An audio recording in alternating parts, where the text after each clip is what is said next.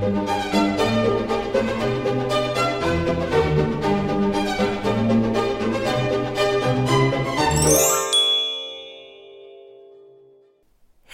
och välkomna till Kungligt. Med Jenny Alexandersson. Och Sara Ericsson.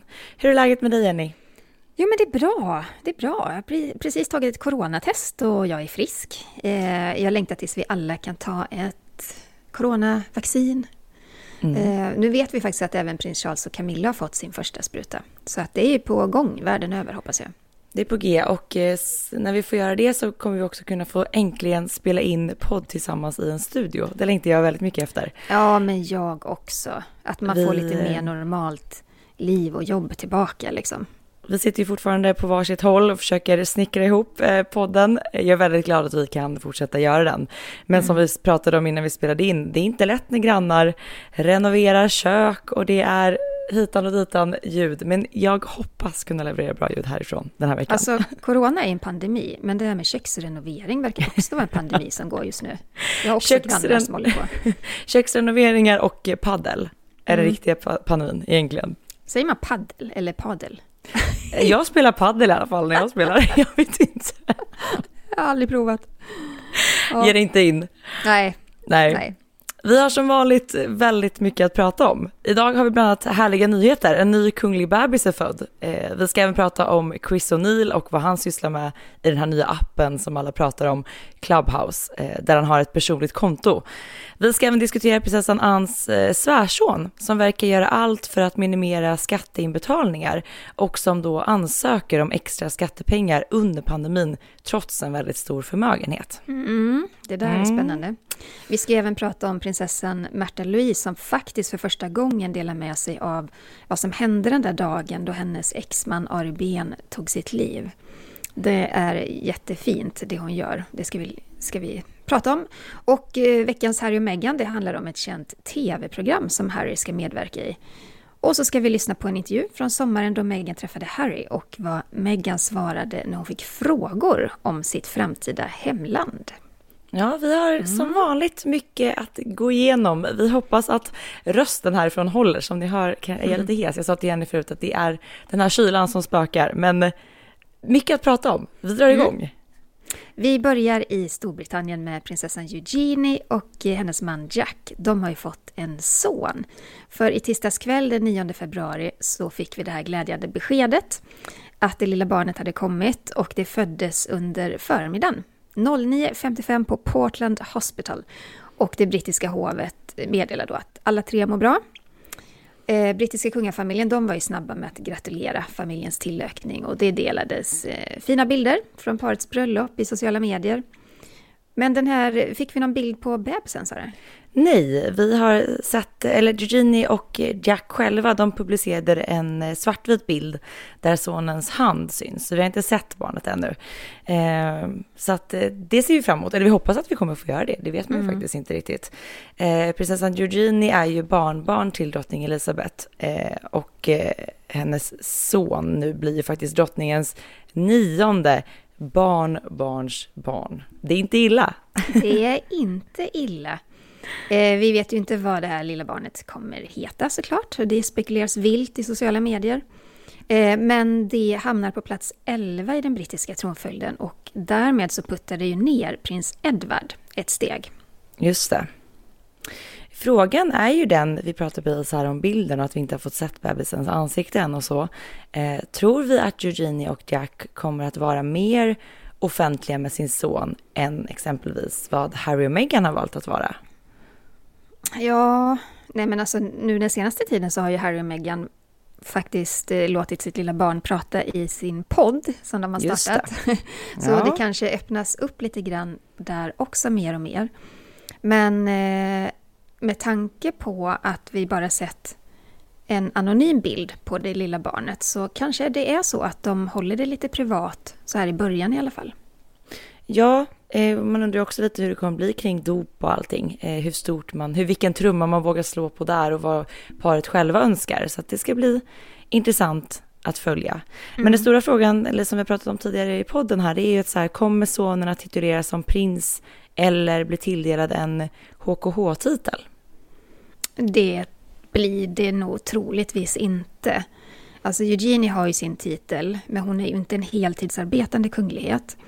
Och den här titeln har hon ju tack vare sin pappa. Dels för att han har liksom varit väldigt noga med att de ska ha kungliga titlar och vara en del av det kungliga livet och arbetet. Men också för att enligt en gammal tradition i brittiska kungafamiljen så ärvs ju kungliga titlar enbart på den manliga sidan. Så därför har ju alltså William och Harry och deras barn har ju då kungliga titlar. Men det kommer kanske inte Beatrice och Eugenies barn att få. Därför att de barnen då ärver från sin mammas sida.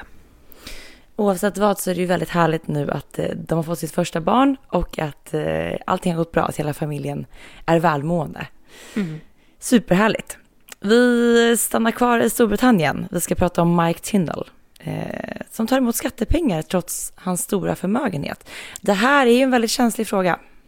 Ja, jag tror britterna satte morgontet i halsen när de fick läsa att prinsessan Annes svärson då roffat åt sig skattepengar. Och nu är jag väldigt kritisk när jag säger det. För Varsågod. Ja, vi kommer till det sen vad det hela handlar om. Men så här, Sarah Phillips är ju dotter då till prinsessan Anne. Och hon är gift då med en rugbyspelande Mike Tindall. Han är kapten för det engelska rugbylandslaget. Och han har även ett företag som tar hand om de föreläsningar och tal som han håller då och då. Och det ska tilläggas att Mike Tindalls förmögenhet, den privata förmögenheten, den uppskattas till ungefär 15,7 miljoner pund. Kan vi runda av det till 180 miljoner kronor kanske? Det är ju en avsevärd hög med pengar. Men trots det här då så har han genom sitt företag sökt permitteringsstöd. Och hans företag skriver i sin ansökan att på grund av covid-19 så har antalet event skurits ner. Och man söker då bidrag för att kunna permittera de anställda. Men enligt dokument då så har ju företaget bara en anställd. Och det är ju då troligtvis Mike Tindall själv. Ja, och det här kan man ju förstå att det retar upp folk. Det är ju inte så märkligt att det är så. Revisorer som har tittat på företaget menar ju då att Tindall ska ha satt i system att undvika skatt och att Mike tar ut exakt på öret så lite som krävs för att han ska få då så lite skatt som möjligt. Det här är ju ingenting brottsligt. Det måste man ändå komma ihåg. Ja, det måste vi verkligen stryka under. Att det är inte så att vi pratar om en man som begår ett brott. Alltså verkligen inte. Men vi pratar om moral. Precis, exakt. Kritikerna menar då att en man som sitter på en så stor förmögenhet som han gör och liksom verkligen anstränger sig då för att betala minimalt med skatt och som då sen nästa stund dessutom ansöker om statligt stöd för att då få pengar till sin business. Alltså rent som du sa igen, rent moraliskt så känns inte det rätt eller okej. Och det är inte så många andra enmansföretag, alltså det är ju så att alla kämpar ju för att inte gå under i den här pandemin. Det är inte så att han står ensam med det. Och jag menar... Många av de här enmansföretagen, de ansöker om permitteringsstöd för att inte gå i konkurs, för att inte liksom drabbas fruktansvärt svårt. Och de här mindre företagen, de har ju ingen gyllene skattkista att ösa ur eller en kungafamilj i ryggen. Så det är mycket det de här rubrikerna handlat om i Storbritannien också, att är det verkligen moraliskt riktigt att Mike Tindall ska få de här summorna? Det är inte så att hans företag kommer gå i konken om han inte får det. Men däremot kan det finnas tusentals andra mindre företag som verkligen håller på att gå under. Ja, jag tänker också att ofta handlar det också om företag där det berör väldigt många människor. Alltså flera anställda som kan bli av med sina jobb och bli arbetslösa och så vidare. Här har vi en man som driver företaget själv. Det handlar bara om honom. Och som du säger, Jenny, det finns ju pengar att tillgå. Det är inte så att han står på bar backe utan tak över huvudet. Och jag förstår inte hur man tänker när man befinner sig i den positionen som Mike gör. Återigen, han har inte begått någonting brottsligt. Men som medlem, eller han är inte medlem av det brittiska kungahuset, men han utgör ändå en del av familjen, så vet man att man är konstant granskad. Man blir ifrågasatt, så varför inte bara spela med säkra och öppna kort? Jag förstår inte riktigt det där. Nej, och det ska tilläggas också att en talesperson för Mike Tindall säger att Tindall inte personligen blivit permitterad, men de vill inte kommentera det hela mer än så. Och då har de har ju fått möjlighet då att liksom kommentera skriverier och påståenden, och det vill de då inte. Så var det med det. Märklig grej. Det känns som att det är någonting som vi kanske kommer återkomma till. Det känns inte riktigt som att rubrikerna är klara där. Nej, det kommer nog mer. Men vi ska gå över till något annat som är lite mer roligt faktiskt. Det har varit otroligt mycket prat och skriverier och rapportering om den här nya appen Clubhouse. Den har verkligen slagit ner som en bomb, inte minst i Sverige nu senaste veckorna när allt fler blir medlemmar. Som att vi inte hade nog med appar, känner jag, Jenny. Vad tycker du? Nej, men jag gick med och jag vet inte. Du är med? Ja, jag är inte jätteimponerad. Det är liksom en plattform som är röstbaserad. Och vill du ha en inbjudan förresten så kan du få en av mig. Du kommer bli besviken. Borde köra något så här. Skulle inte du och jag kunna ha ett kungligt Clubhouse-rum? Slog du med nu? Det kör vi, det testar vi. Jag skickar en inbjudan till dig snabbt. Om ni som lyssnar på podden tycker att det vore en bra idé så kan ni ju gärna skriva till oss så kanske vi kan styra ihop någonting roligt. Ja, men i alla fall, de som är medlemmar i appen, de samlas i olika öppna eller stängda rum. Och då kan man antingen välja att delta i ett samtal eller enbart lyssna då på det här samtalet. Så det är lite som en livesänd podd där lyssnarna kan delta. Och vi har ju sett då att kändisar från hela världen har anslutit sig till appen. Och en av de här, det är prinsessan Madeleines man, Chris O'Neill. Och jag tycker det är jättekul att se vilka han följer och därmed kan delta i samtal med. Så det är alltså så om man har en profil på det här Clubhouse då kan man se vilka den här personen följer. Ja, alltid. Precis. Det är liksom det som är grejen. Så man kan gå in på Chris profil och se exakt vilka han då kan delta i samtal med. Ja, och det är en spännande lista och du har ju sett den också, Sara, för att man kan ju se att till exempel han följer en massa redaktörer, konstkännare, mäklare, reklammakare och entreprenörer, och det fattar jag absolut, för det går ju hand i hand med vad Chris jobbar med och vad han är intresserad av. Till exempel så följer han Johan Lundberg som grundade Paytech International, och det är ju kopplat till Chris jobb som ju också jobbar med betalningslösningar. Just det. Men han följer också lite spännande människor som nattklubbskungen Ronnie Madra som grundade den här nattklubben Ten Oak. Jag har varit på den i New York och det är en fantastiskt jättehärlig nattklubb. I alla fall då på den tiden när jag var så ung att jag kunde hänga på dansgolvet. Jenny, dansgolvet finns kvar. Det finns kvar. Nu är man småbarnsmorsa istället. Men hur som helst då, Chris har ju en bakgrund som lite party animal. Så att jag fattar att han följer den här nattklubbskungen. Men Sara, vilka mer har vi som han följer? Nej, men det är många namn här. Jag har som sagt inte själv skaffat Clubhouse, men jag har ju tagit del av den här listan på vilka som Chris följer. Ulf Ekberg från Ace of Base. Vi vet ju att Chris gillar musik. Han pratar ju ganska mycket om vilken musik han lyssnar på och så vidare. Och Ekberg hänger ju även han i prinsesskretsarna. Så att det är inte så konstigt att Chris följer honom, tänker jag. Gud vad man skulle vilja höra vad de pratar om. Oh ja. Ja, men det är flera namn. Elon Musk, superentreprenör, passar ju också såklart Chris. De har säkert mycket att dela, erfarenheter, jobb och så vidare. Erik Wachtmeister, entreprenör och finansman, startade bland annat A Small World, ett nätverk som faktiskt liknade då Facebook, men för då mer personer inom eliten.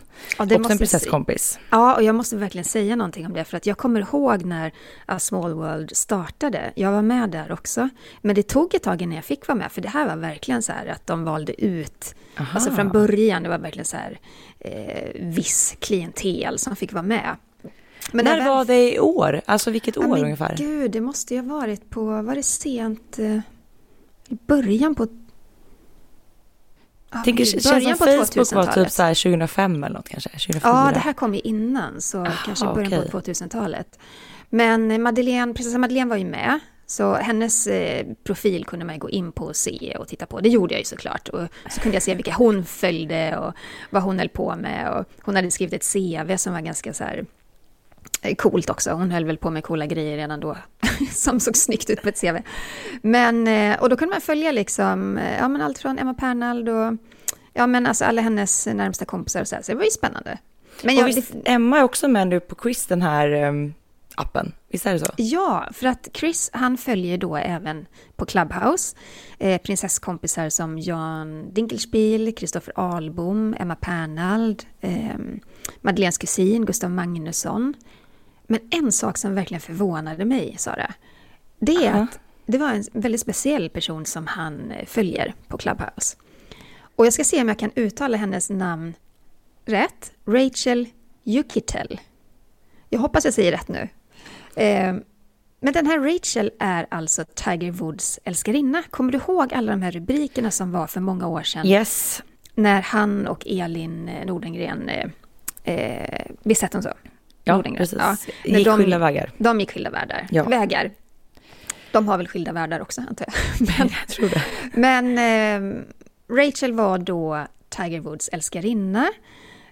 Hon var väldigt, vad säger man, liksom outspoken. Alltså hon pratade väl i medierna också och hon syntes väldigt mycket i många tv-program och sånt efteråt. Så att hon, kanske var det så att hon lite grann hamnade i strålkastarljuset på grund av Tiger Woods och så stannade hon kvar där. Men hon har även drivit en butik för barnkläder i New York och så har hon haft en massa olika tv-uppdrag. Så hon är ju verkligen, nu är hon ju känd i sig själv liksom. Jag tror hon hade en bakgrund som någon sån här nattklubbs ägare eller värdinna eller någonting också. Men just nu då så medverkar hon i en dokumentär om Tiger Woods. Och hon säger själv att hon medverkar för att hon vill också tvätta bort den här stämpeln av sig själv som enbart hans älskarinna. Och det fattar jag absolut att hon vill. Och man kan se också på hennes sociala medier att hon verkar vistas en del i Palm Beach där Madeleine och Chris bor. Så hon kanske är en del av deras umgängeskrets. Eller så följer han henne för att hon är en spännande person helt enkelt. Ja, men det som är så intressant är att det här Clubhouse då, det går ändå ut på att det ska finnas någon form av samtal, seminarium. Man undrar ifall att Chris själv är liksom en frontfigur där. Men vad skulle man vilja höra Chris prata om? Ja, alltså jag är ju jättenyfiken på hans jobb fortfarande. Vad han gör på dagarna. Hur det påverkar honom att vara gift med en svensk prinsessa och samtidigt ha det här jobbet som han har. Och så skulle jättegärna vilja höra honom berätta hur det är att kliva in i en kungafamilj och plötsligt tvingas ställa om hela sitt liv. För det är ju en stor förändring. Ja, och samtidigt skulle jag vilja höra mer om det valet att så här, man väljer att ta ett kliv in i kungafamiljen men man väljer också att absolut inte vara en del av det. Han är ju verkligen så här, han står ju lite i korsningen konstant. Ja, det gör han ju. Måste man ju säga. Men vi måste prata lite mer när vi ändå är inne på det här med kungligheter och sociala medier och olika applikationer. Kungligheternas hemliga konton, Jenny. De har vi ändå lite koll på, inte för att vi får följa, men ändå. Nej, Chris O'Neill, han har ju ett Instagramkonto som är, det avslöjades ju ganska snabbt. Det är låst för utomstående. Han heter Chris O'Neill 101 och det är ju bara hans närmaste vänner då som får följa honom där. Men det som var lite speciellt med det är ju att hans första profilbild, den visade en bild på 2 kuddar med texten Fuck me och fuck you. Men när det här då blev uppmärksammat så bytte han snabbt bild till prinsessan Madeleines hund. Känns bättre på något sätt, ha voven där. Ja. Men han skapade ju stora rubriker också. När en vän till honom, modeskaparen, Giancarlo Giametti. Giametti heter han. La ut ett inlägg ifrån Chris då, låsta konto. Man kan ju liksom dela inlägg trots att det är låst. Och den här modeskaparen då hade ett olåst konto så att vem som helst kunde läsa det här. Och det här var ett inlägg som var oerhört kritiskt gentemot Donald Trump. Ja, just det. Jag kommer ihåg det där. Ja, så att då liksom det Chris hade lagt ut tänkte han väl inte då skulle synas för allmänheten. Men den här modeskaparen då repostade som man kallar det. Vilket gjorde att det blev offentligt. Vad skrev Chris? Det var något så här om att och alla sunda amerikaners vägnar är jag väldigt ledsen för vår skamliga presidents handlingar. Idag är det sorgligt att vara amerikansk medborgare. Herr president, du är en smartsamt okunnig, smärtsamt okunnig människa. Du kommer vara orsaken till våldet och hatet som du säger att du skyddar oss från. Du har varken förnuft eller känsla, sir. Ja, han la ändå till ett sir där liksom. Ja, lite artigt sådär. Men det så att man skulle gärna få en liten inblick i vad som skrivs mer på hans konto. Jag kan tänka mig att Chris är ganska så vass. Ja, han känns som en person som är ärlig och säger det han tänker och tycker faktiskt.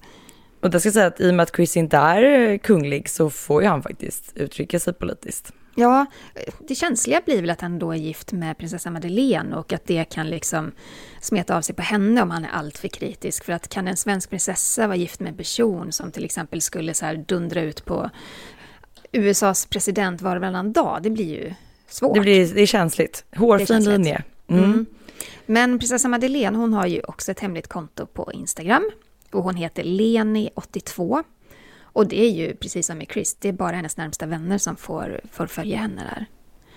Och sen kommer jag ihåg, för länge sedan, jag tror det var Expressen som avslöjade att prins Daniel hade ett hemligt Facebook-konto. Och då hette han någonting med Olof i sin profil, precis som sin pappa. Ja, just det. Och då kunde man ju se att alla hans närmaste kompisar då låg i hans vännerlista. Ja, nej, det är spännande det här. Prins Harry har ju faktiskt också ett hemligt konto på Instagram. Spiky Mau 5 heter han. Jag tror den där 5:an ska symbolisera ett S, så att det blir Spiky Mouse.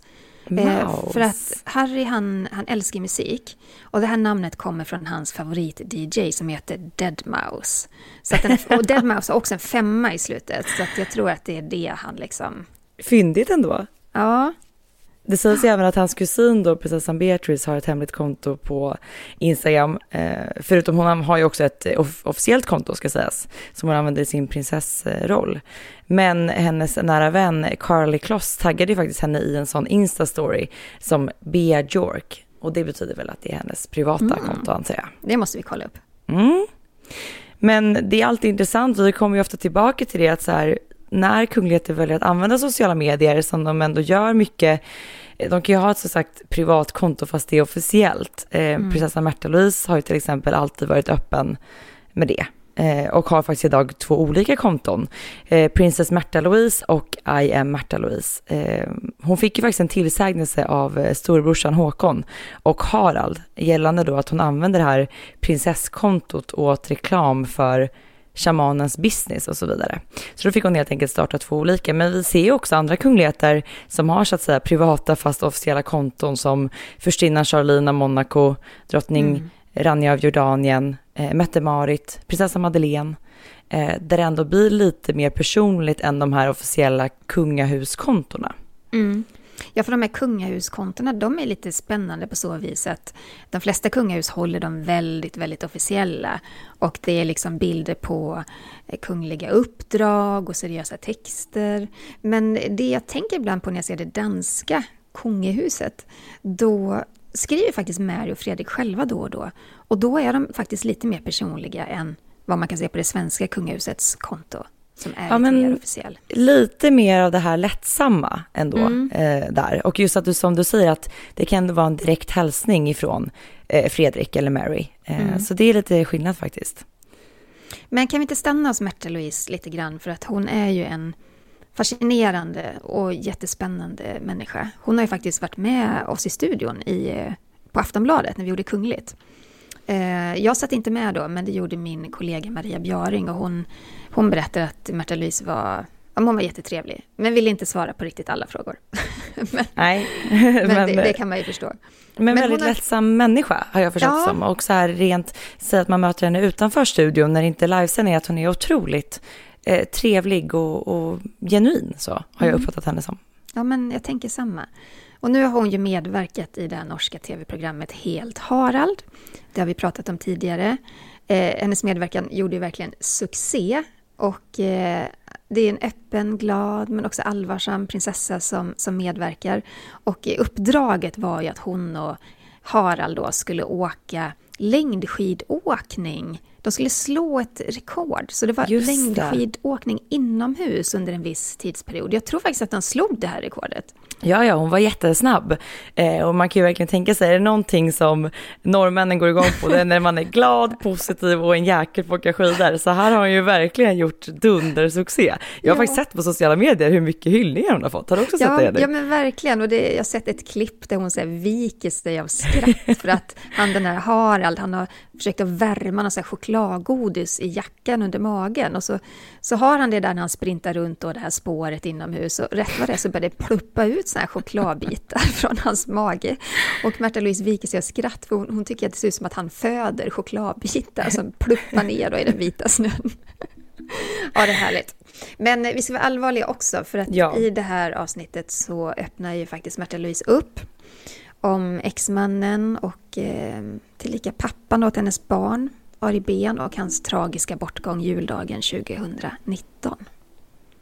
Ja, och Märtha Louise, hon ger ju en väldigt nyanserad bild av faktiskt vad som hände. Det har man inte riktigt fått tagit del av innan. Hon berättar ju att hela kungafamiljen nåddes av det här tragiska beskedet när de befann sig på Holmenkollen för sitt traditionella julfirande. Och Märtha berättar då att hela familjen satt och tittade på Ensam hemma, den här filmen, om det var 2 eller 4, säger hon. Och att de hade det väldigt mysigt tillsammans. Och att då plötsligt kung Harald då kom in i rummet efter att ha tagit emot ett samtal. Då ska då Aris far ha ringt polisen som i sin tur ringt stabschefen som direkt kunde kontakta kungen. Och Harald berättade då för sin dotter vad som hänt och Märtha fick då berätta det här vidare för sina döttrar. Jag får ont i magen när jag hör det. Alltså. Så vidrigt att få det där beskedet. Fruktansvärt. Och Märtha bryter ju ihop i den här intervjun såklart och berättar just att det här är det värsta hon har gjort i hela sitt liv, att behöva ta det här samtalet med sina 3 döttrar. Men jag tycker att Märtha är väldigt stark som kan prata om det här och berätta om det här, för det måste ju fortfarande vara en chock för henne och hela familjen att nås av det här beskedet.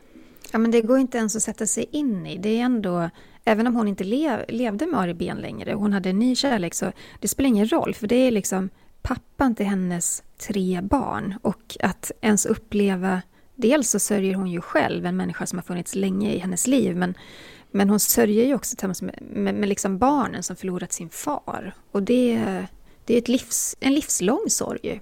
Mm. Och Märtha, i det här avsnittet så pratar hon ju också mycket om sina döttrar då, Maud Angelica, Lea Isadora och Emma Tallulah, och det de gjorde efter det här beskedet var att de har ju tillbringat jättemycket tid tillsammans för att läka. Och så nämner också Märtha Louise att hennes pojkvän Derek Verrett, shamanen, har betytt väldigt mycket för henne i den här sorgen. Ja, och det har man ju faktiskt förstått. Hon har ju öppnat lite den dörren tidigare, att berätta att det kanske blev lite lättare för han då att komma utifrån och kanske mer vara den lugna och sansade i det hela. Det är det hon har sagt tidigare. Hon säger även i den här intervjun. Och att det blev ett väldigt bra stöd för henne och även faktiskt för döttrarna. Mm. Och sen pratar de om att eventuellt flytta till USA också. För hon får ju den frågan ifrån Harald. Ja, precis. Märtha får ju frågan om då Derek kommer att flytta till Norge. För det har de ju öppnat lite om tidigare. Men där, liksom hela den här grejen kring hans verksamhet och alla skriverier om honom har fått Derek tydligen att ändra sig lite. Han skulle tydligen ha uttryckt en längtan efter att flytta till Märthas hemland. Men nu verkar det faktiskt snarare som att prinsessan kan tänka sig ett liv i USA. Hon svarar faktiskt här, citat, det kan vara så att vi hamnar där så småningom, när hon fick den här frågan. Och ifall hon skulle kunna tänka sig att bo där. Men jag tycker att... Ja, förlåt. Nej, men sen pratar hon ju också mycket om hur det var när hon och Derek träffades. Och det tycker jag var jätteintressant. För att man har ju vetat att de träffades via en gemensam vän, men inte riktigt vad hon tänkte och kände. Och vi kan väl lyssna lite grann på det när hon berättar om sitt första intryck av Derek Verrett. Det var genom en felles väninna av mig i LA. Alltså jag är lite skeptisk Och det är kanske dumt om man säger, men jag blir lite skeptisk till sådana spirituella människor. Och det skulle du kanske inte tro. Det är väldigt kul att du och alla blir skeptiska till sådana spirituella människor. Ja, för det är akkurat som i alla annan ting man håller på med då, så är det folk som faktiskt kan faget sitt, och så är det folk som säger de är kämpespirituella och som absolut inte har jobbat med sig själv i det hela tatt. Jo, och så blev vi ju bättre känt efter vart, och det är ju nu två år sedan och lite vi träffade varandra. Och det har ju varit väldigt hyggligt, och det syns jag är fantastiskt med att känna han och vara samman med han, är att han godtar hela mig. Och att jag kan vara så kip som bara det och få fram alla de kipsidorna, och att han är där sån ordentligt till stede. Ja, men det är det här jag gillar med Märtha. Hon kan prata om sorgliga saker, hon kan prata om tunga ämnen. Hon är alltid sig själv och har väldigt liksom nära till alla känslor och bjuder också mycket på det. Jag tror det betyder väldigt mycket för många. Och sen är det så roligt att hon säger det här att hon var lite skeptisk till en början för att han var så spirituell. Och det är hon ju själv väldigt spirituell.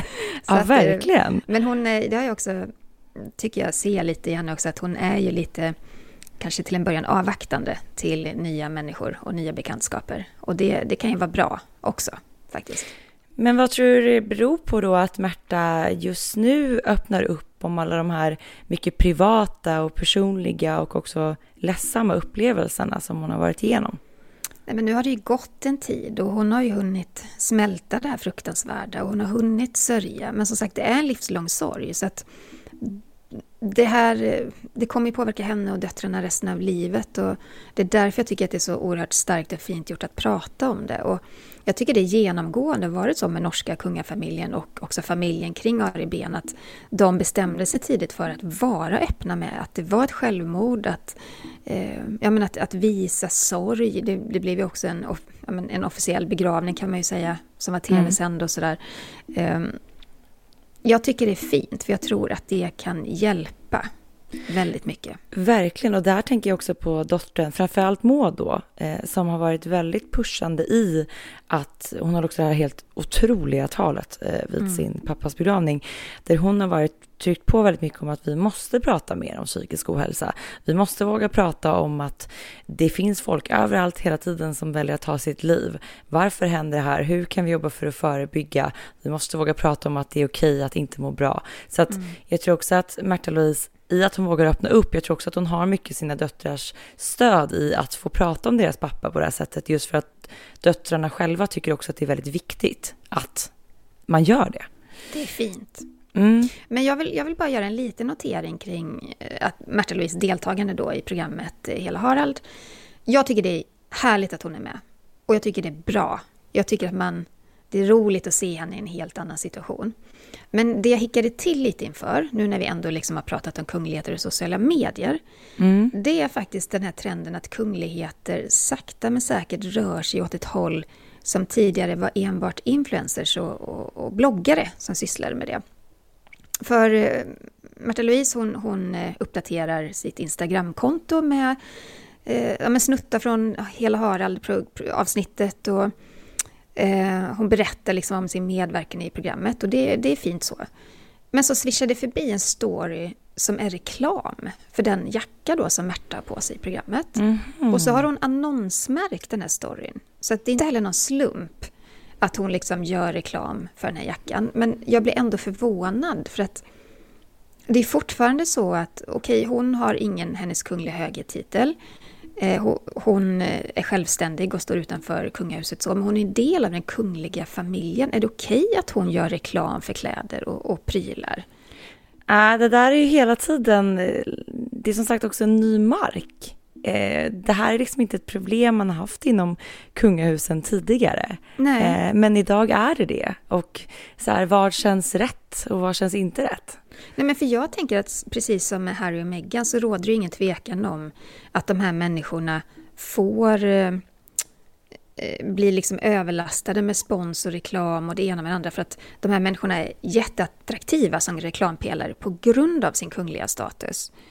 Men ska en kunglighet pyssla med sånt, då är man ju inte oberoende längre, tänker jag. Och samtidigt, å andra sidan då, Märtha Louise är ju fri att ha sin business och hon är fri att tjäna pengar. Så att det är en svår fråga tycker jag.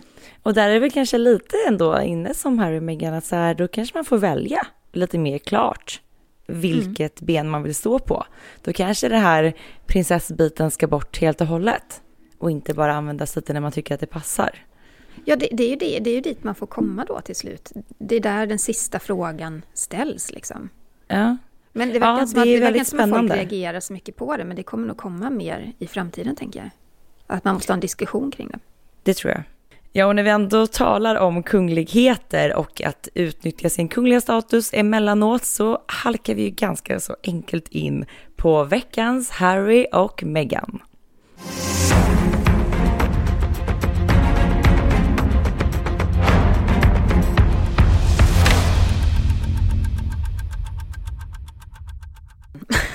Det är ju vår fantastiska producent Jenny som har gjort den. Den är så dramatisk. Det känns lite så här, vem vill bli miljonär, miljonkronorsfrågan på något sätt. Men veckans Harry och Meghan handlar såklart om det här paret som flyttat till Los Angeles. Harry ska nämligen vara med i en tv-show. Och ett återkommande tema när det gäller det här paret är ju deras dubbla signaler hela tiden.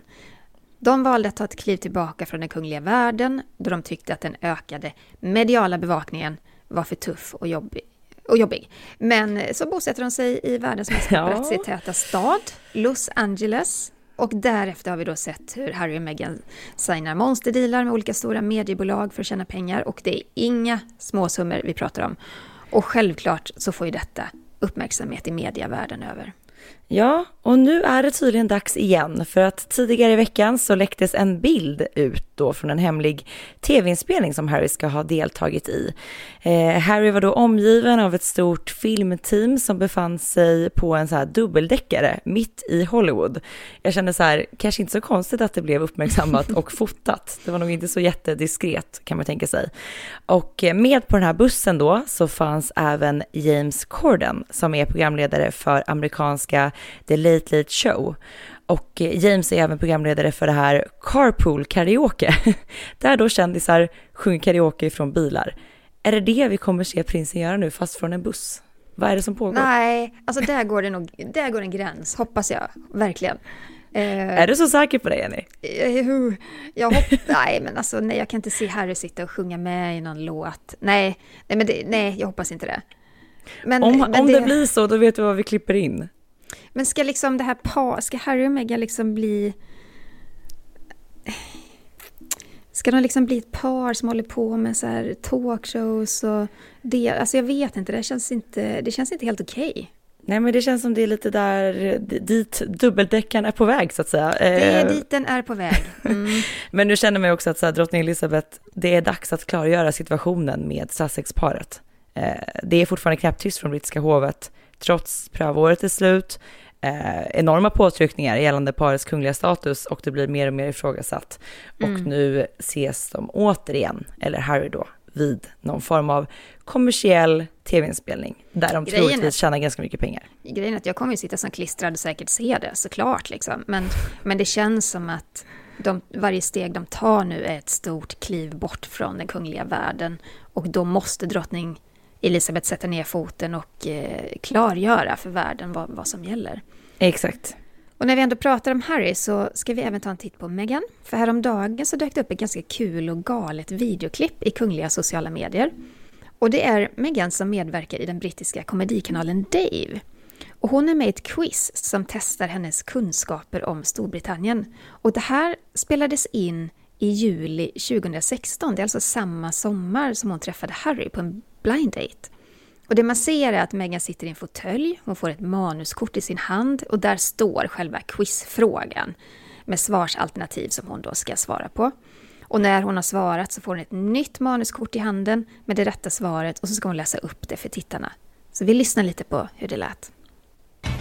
Which of the following are names of real ale?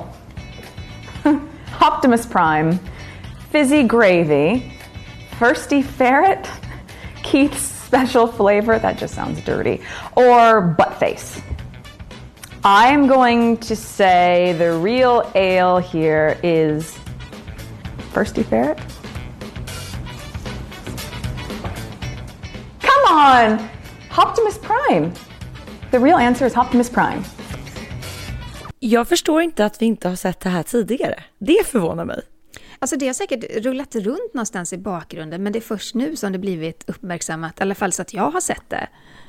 Men det jag är har inte ju sett det tidigare. Det är så himla kul att det är liksom, det är ju då samma sommar som hon och Harry träffas. Så ska hon få massa frågor om Storbritannien, och alla de här frågorna har lite så här snuskig vinkel liksom, som vi hörde. Ja. Veckans Harry och Meghan, ett återkommande inslag som aldrig tycks ta slut. Vi måste ju faktiskt beröra lite det svenska kungahuset också. Det är alltid lika roligt att göra det. Under tisdagen så gick i startskottet för årets upplaga av Stockholm Fashion Week. Och likt i augusti då, 2020, så var det faktiskt kronprinsessan som invigde denna vecka.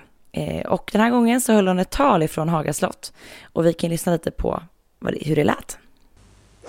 A fashion industry where people from different backgrounds can be seen on catwalks and in campaigns, but also in the management teams. A fashion industry where there's room for all sizes. A fashion industry that liberates rather than limit. Alltså jag älskar verkligen hennes punchline. Diversity is not a fashion trend, it is what we are. Alltså mångfald är ingen modetrend, det är vad vi är. Jag tycker det är helt fantastiskt. För Victoria pratar ju väldigt mycket om att modeindustrin ska vara inkluderande, både vad gäller former, storlekar och färger. Och det är ju det här som hon gör så himla bra. Att hon är ingen kronprinsessa som ställer sig och klipper ett band och ler vackert, utan hon är en kronprinsessa som har ett budskap i det hon gör. Varje gång. Och det är det jag gillar med henne faktiskt. Ja, hon är fantastisk, och jag tycker också att jag tror att det betyder väldigt mycket för svensk modeindustri att kronprinsessan åter inviger den här Fashion Week, som såklart likt allting annat påverkas enormt av pandemin. Och om man får prata om lite ytliga ting, så tycker jag också att kronprinsessan alltid lyckas klä sig på pricken för tillfällena. Hon var ju så fashionabel vid den här invigningen. Ja, verkligen. Och sen har hon också ibland ett budskap med sina kläder. Pratar hon på en miljökonferens, banne mig, så har hon någon återanvänd klänning från sin mammas garderob från 70-talet eller liknande. Och det är smart gjort av henne. Helt rätt. Det går fort som vanligt när vi poddar, men vi ska väl hinna med någon lyssnarfråga den här veckan. Skicka gärna in fler frågor till oss på kungligt@aftonbladet.se. Maria har skickat in en fråga. Hon undrar så här. Hej och tack för en bra podcast. Jag gillar verkligen att lyssna på er podd, och jag tycker att ni pratar och resonerar på ett neutralt sätt. Men om ni får tillsätta några känslor, vilka eller vem av kungligheterna ser ni allra mest upp till? Oj, det där är ju svårt. Jag försöker alltid hålla mig neutral, eftersom mitt jobb är att rapportera om kungligheter. Men självklart så kan jag sätta känslor på detta nu. Det kan jag göra. Kom igen. Jag tycker ju att drottning Margrethe är fantastisk i sitt självförtroende som dansk drottning. Hon går sin egen väg, hon odlar sina kulturella intressen utan att tappa fokus på jobbet som statschef. Alltså hon håller på med så mycket och skapar scenkläder och målar tavlor. Hon röker som en borstbindare. Hon säger vad hon vill och hon står för det, och det gillar jag. Men jag tycker även att vår egen drottning Silvia får lite för lite cred för det jobb som hon gör för barn som drabbats av trafficking och övergrepp. Och jag tycker, alltså de åren, det är snart 18-19 år, alltså som jag följt henne, jag tycker även att hon har varit en viktig diplomat mellan kungen och omvärlden, om man kan säga så. Om jag ser kungen som den dynamiska motorn, och så ser jag drottningen som den viktiga diplomaten, och den insatsen är inte liten. Men sen tycker jag att prins Bertil, som offrade offentlig kärlek och barn för att vara lojal mot kronan, det är ju ett livslångt och tufft beslut, och det ligger inte så jättelångt tillbaka i tiden. Det är också liksom en insats som är värd att lyfta. Men tittar man på dagens kungafamilj, då skulle jag nog vilja säga att kronprinsessan Victorias lojalitet, engagemang, att hon har siktet inställt på plikt och hårt arbete, Det är nog troligtvis svenska monarkins räddning och hon gör det jäkligt bra. Sen gillar jag prinsessan Sofias fokus och handlingskraft. Just det här liksom att dra på sig en undersköterskeuniform mitt i en kris och pandemi med liksom risk för att själv bli smittad. Det säger så mycket om henne som person. Och det ska man verkligen inte underskatta. Men jag kan inte annat än att hålla med dig, Jenny. Inte minst gällande danska drottningen och vår kronprinsessa Victoria och prinsessan Sofia.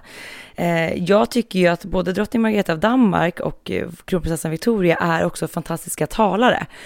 Oavsett om de står in och talar inför en hel nation eller om de medverkar i tv-program och berättar om så här någonting personligt, så gör de det alltid med en glimt i ögat och en otrolig inlevelse. Det är någonting som jag verkligen gillar med deras personligheter. Och en annan kunglighet som jag verkligen ser upp till är ju drottning Elizabeth. Vilken stålkvinna. Det är ju lätt att så här bara se henne som drottning. Men alltså tänk hur mycket denna kvinna har varit med om. Hur mycket hon har upplevt. Hur mycket hon har så här tagit strid för. Alltså inte minst lilla syster Margarets önskan om giftermål. Där liksom Elizabeth hela tiden satt kronan framför allt. Det må ha varit väldigt tragiskt emellanåt, men vilken styrka hon besitter och vad mycket bra hon har gjort för det brittiska samhället. Ja men verkligen, hon är imponerande. Hon är det. Sara, vi ska avsluta det här avsnittet. Följ oss jättegärna på sociala medier. Var finns du, Sara? Man hittar mig på royalistan.se på Instagram. Och var hittar man dig, Jenny? Främst på Instagram. Där finns jag på namnet Kungligt med Jenny. Tack snälla för att ni har lyssnat även på veckans avsnitt av Kungligt. Vi hörs nästa vecka. Hej då. Hej då.